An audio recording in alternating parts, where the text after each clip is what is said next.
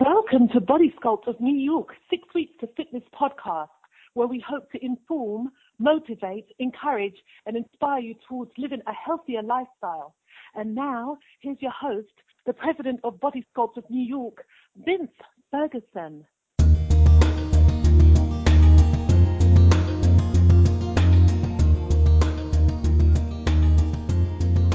Hi, I'm Vince Ferguson. Welcome to 6 Weeks to Fitness, episode 134.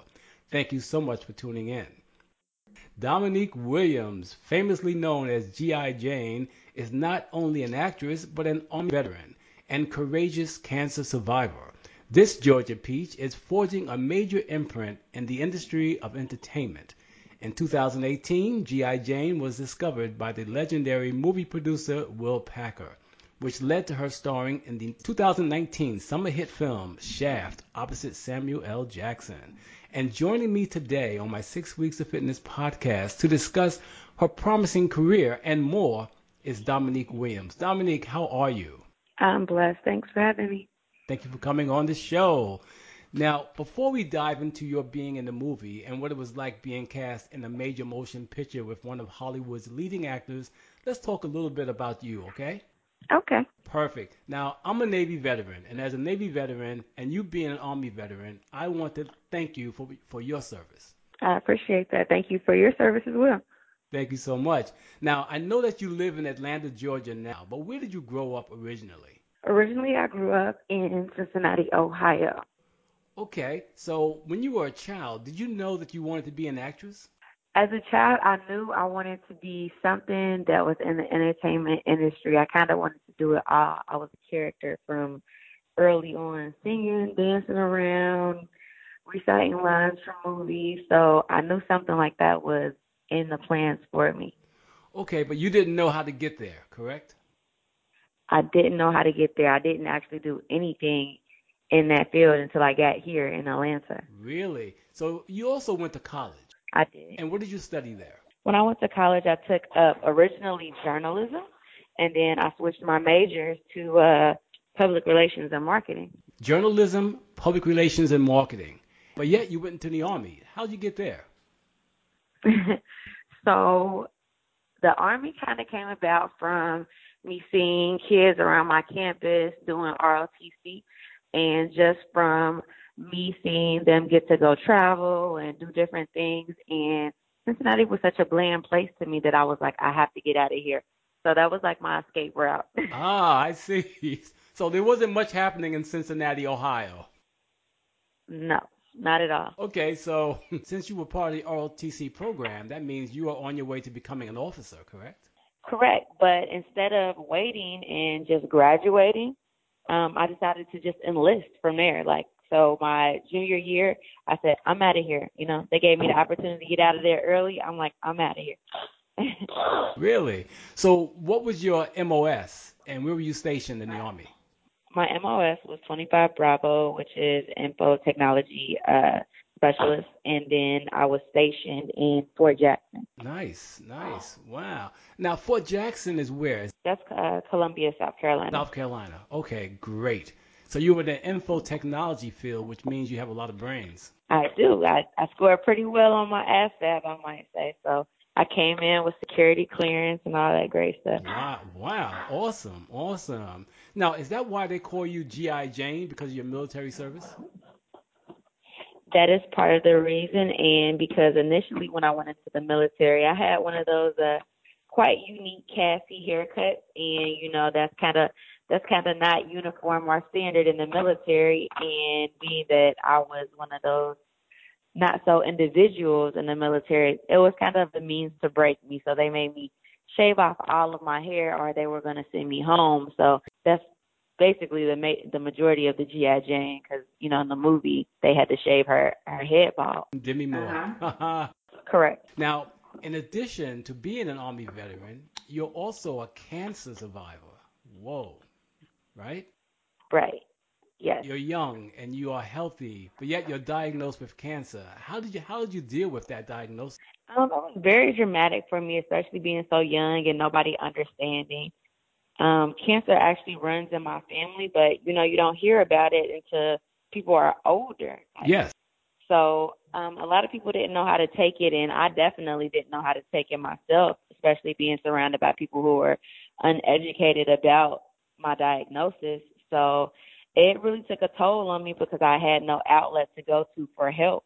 No support. No support at all. So I kind of had to find it within myself and kind of had to figure things out for myself, being a person who myself didn't really know much about my diagnosis either. Oh my goodness. So did you treat your cancer the traditional way with chemotherapy, or did you go the homeopathic route? Well, initially I didn't do much of anything because I was still in shock and confused, and I also didn't have medical care at the time.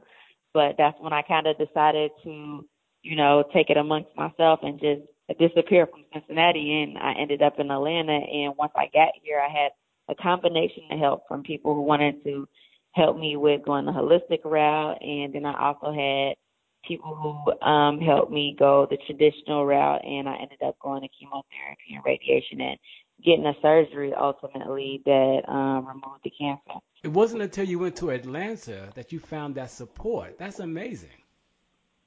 Yeah, it wasn't until I got to Atlanta. So what was it about Atlanta that's so different from Cincinnati? I really don't know. I can't tell you. Maybe it's the Southern hospitality, but the people are just different here. Really? I would say they were more understanding, more helpful. What can we do? And these are complete strangers because I came here not having family, not really having, any real friends. I might have had associates that I knew of, but people just were so willing to help me and want to see me win here, which is something I also wasn't used to. In my city, it's more of like crabs in a bucket. So That is crazy. I mean, to hear that. So Atlanta is that much of a difference from Ohio, from Cincinnati? it definitely is. Wow. Okay, so how long have you been in Atlanta now? So I've been in Atlanta now for 7 years. So how has beating cancer changed your life? Beating cancer has changed my life in so many ways. I mean, it's given me a different outlook on life. It's definitely a humbling Yeah. process. It's something that breaks you down and builds you back up. So, I was at my darkest moments, but from that dark moment, I now have like an internal light that I feel like helps me combat everything that I go through on a daily basis. Because normal things that somebody goes through, if you can get through cancer, what can you not get through? Yes. So if, with the faith and perseverance to get through those things and the strength and the willpower to deal with that test, I now have a testimony that kind of helps me in my everyday living with anything from the smallest to the biggest things that I deal with. Excellent. Has it increased your faith in God? It definitely has because that's the only way that I could have made it through such things. So Yes, yes. Now, do you spend time now speaking with other women about cancer, supporting them, giving them the support they need? I just now kind of collaborated with a lot of different organizations from Emory Hospital to different events such as like iHeartRadio with going on these 5K walks and doing these outreach programs for women because until recently, I still had never met another woman with ovarian cancer until probably like in the past 30 days. Really? It's just not one of those cancers that is talked about much. So now that I have found a group that is catering to like women and certain cancers that they have that are less spoken about, what I'm trying to do is educate other people, women as well, and counsel them and motivate them that, if I could get through it, you also can get through it. And, you don't have to live I had cancer life. No, you can go on and still do everything that you see anybody else doing. And I guess more people need to hear that. Right. What about your healthier lifestyle? Because you're from the military, you're young, you're active, you're healthy, right? Are you more involved with your health though? Do you eat properly? Are you exercising more? What are you doing? So yes, I just kind of revamped my whole exercise program. So now I'm getting up early and exercising at 4:30 in the morning. I've always had an active lifestyle, but I'm taking it a little bit more seriously as of lately. Also, as far as eating, I've always been a healthy eater. I've always been into, eating green and not eating a whole bunch of things with preservatives in them and Nice. all that kind of stuff. So that's always been in me. So now it's probably in me a little bit more, staying away from so much sugar because we know sugar Yes. also helps, inflammation of toxins and all that kind of stuff. So when I wake up in the morning, I have a shot of ginger every day. Ginger. Perfect. Wheatgrass is one of my favorite things as well, even though most people think it's disgusting. Exactly. I stay hydrated. We know that from the military. That's one of the key components. To drink water, stay hydrated. So, yeah, I would say that I'm just continuing to get more and more into living a healthier lifestyle, but that doesn't mean that you still can't, enjoy food and enjoy life and things of that nature. Just everything is within moderation. Exactly. And putting in more healthy food than the bad stuff, Right. I believe that, So excellent. I'd love to hear what you just said. My listeners would love to hear that. G.I. Jane is healthy. You know what I mean? She's living a healthy Right. lifestyle. So let's talk about the movie. How did you get cast in the movie Shaft with Samuel Jackson? Well, it happened to just kind of be, I guess, one of those days that it's like a once upon a time, like something out of a movie book or a story or something like that. I just happened to be working at work on a typical day, and one of my friends brought in a mutual friend of his, and that mutual friend just happened to be superstar director Will Packer. Wow. And no, it was kind of interesting to me because no one else really noticed him, but I did. You did? Really? I did. I'm like, oh my goodness, this is who I think it is at my bar. But I let him kind of, live. I didn't want to be too like, oh my goodness, it's Will Yes. Packer. Yes. Yes. So, he had mentioned like, do I do anything else besides bartend or whatever? And I said, no, not really. And he asked me what my interests are, and I said I've always had an interest in film. And he said, well, I'm a director. And I'm like, yeah, I know. I know. And from there, it was just kind of like, he exchanged contact information to his people so I could potentially get in touch with them and cast for some things. And I was just ecstatic and like overwhelmed, like, oh my God, this isn't happening to me right now. And it's like Beyonce walks up to somebody and like, here's my number. If you want to, jump in my next music video, call me. Right. So it was like that. And I actually lost his information. And I was like, oh my goodness, I don't know what I'm going to do. But, I believe in if it's for you, it will happen, Yes. whatever, it's going to come back around to you. So even though I lost his number 6 months later, fast forward, my same friend that brought him in said, hey, he asked if you would like to audition for a role. I said, what? Of course. 6 months later, he's thinking about me. He said, yeah, he remembers you. You left that good of an energy on him that I'm like, oh my goodness. So I actually was sick at the moment. So I was really being like, I don't know if I can do the audition right now, but I'll tell you when I can do it. And it's like, oh, no. It doesn't work like that. Oh, really? So What? this is an opportunity. You either take it or you leave it. And I'm like, oh my goodness, what am I going to do? I'm in bed sick with pneumonia and I'm really not supposed to leave. Like this is serious.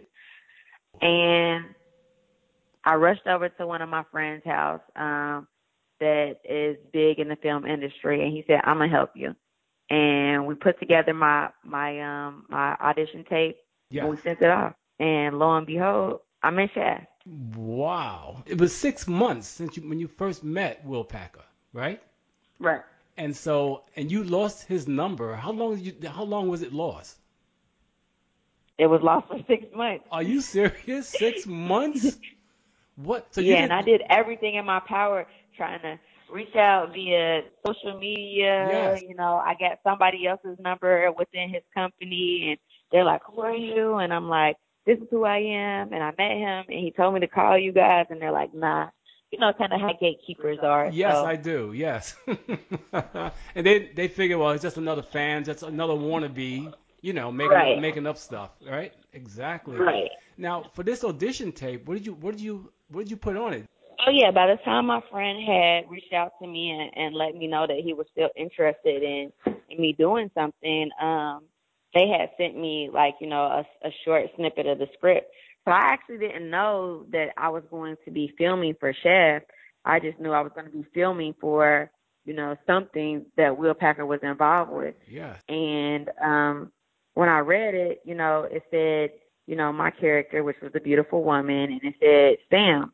And I'm like, Sam, who's Sam?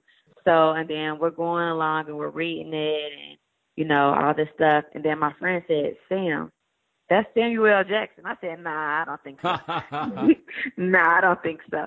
And they're like, yeah, it is. You got a scene with Samuel L. Jackson. I'm like, nah. So when I sent in the audition tape and they sent me back the information, it's Samuel L. Jackson. I'm like, Whoa. what? That's huge.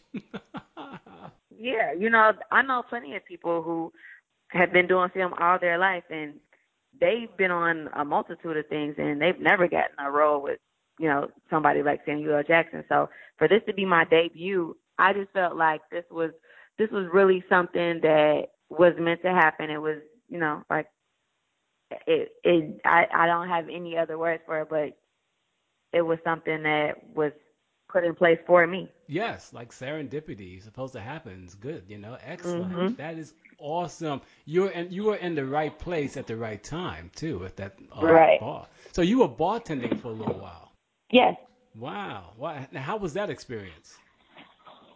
Bartending is a great experience for me because you meet so many different people and people tell you their different walks of life. And, from me doing, from me going through what I went through with cancer, you'd be amazed at how many people recognize me from that struggle or have heard about it from social media, and they'll come up to me and they'll tell me their story or about a family member or how what I went through moved them. And it's kind of like I don't know, like a liberating experience just to hear somebody say that my testimony like really helped them through something. Wow, that's amazing. It really truly is. It's just you just never know what people are going through.